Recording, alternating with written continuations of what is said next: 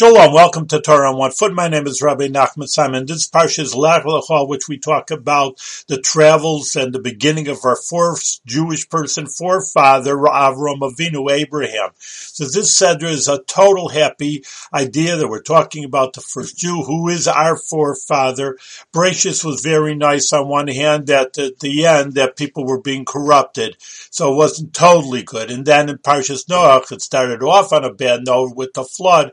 On the other hand, that Avram Avinu was born at the end. So there's good and bad things happening in the first two parshas. Lech Lecha, it says by the Rebbe Rashab, is the first Freiliche Sedra, happy Sedra, that from beginning to end, everything is good and happy, that we're living with our first Jewish forefather, who was Avram Avinu. Should be always happy for us, which we live with the times of the Sedra.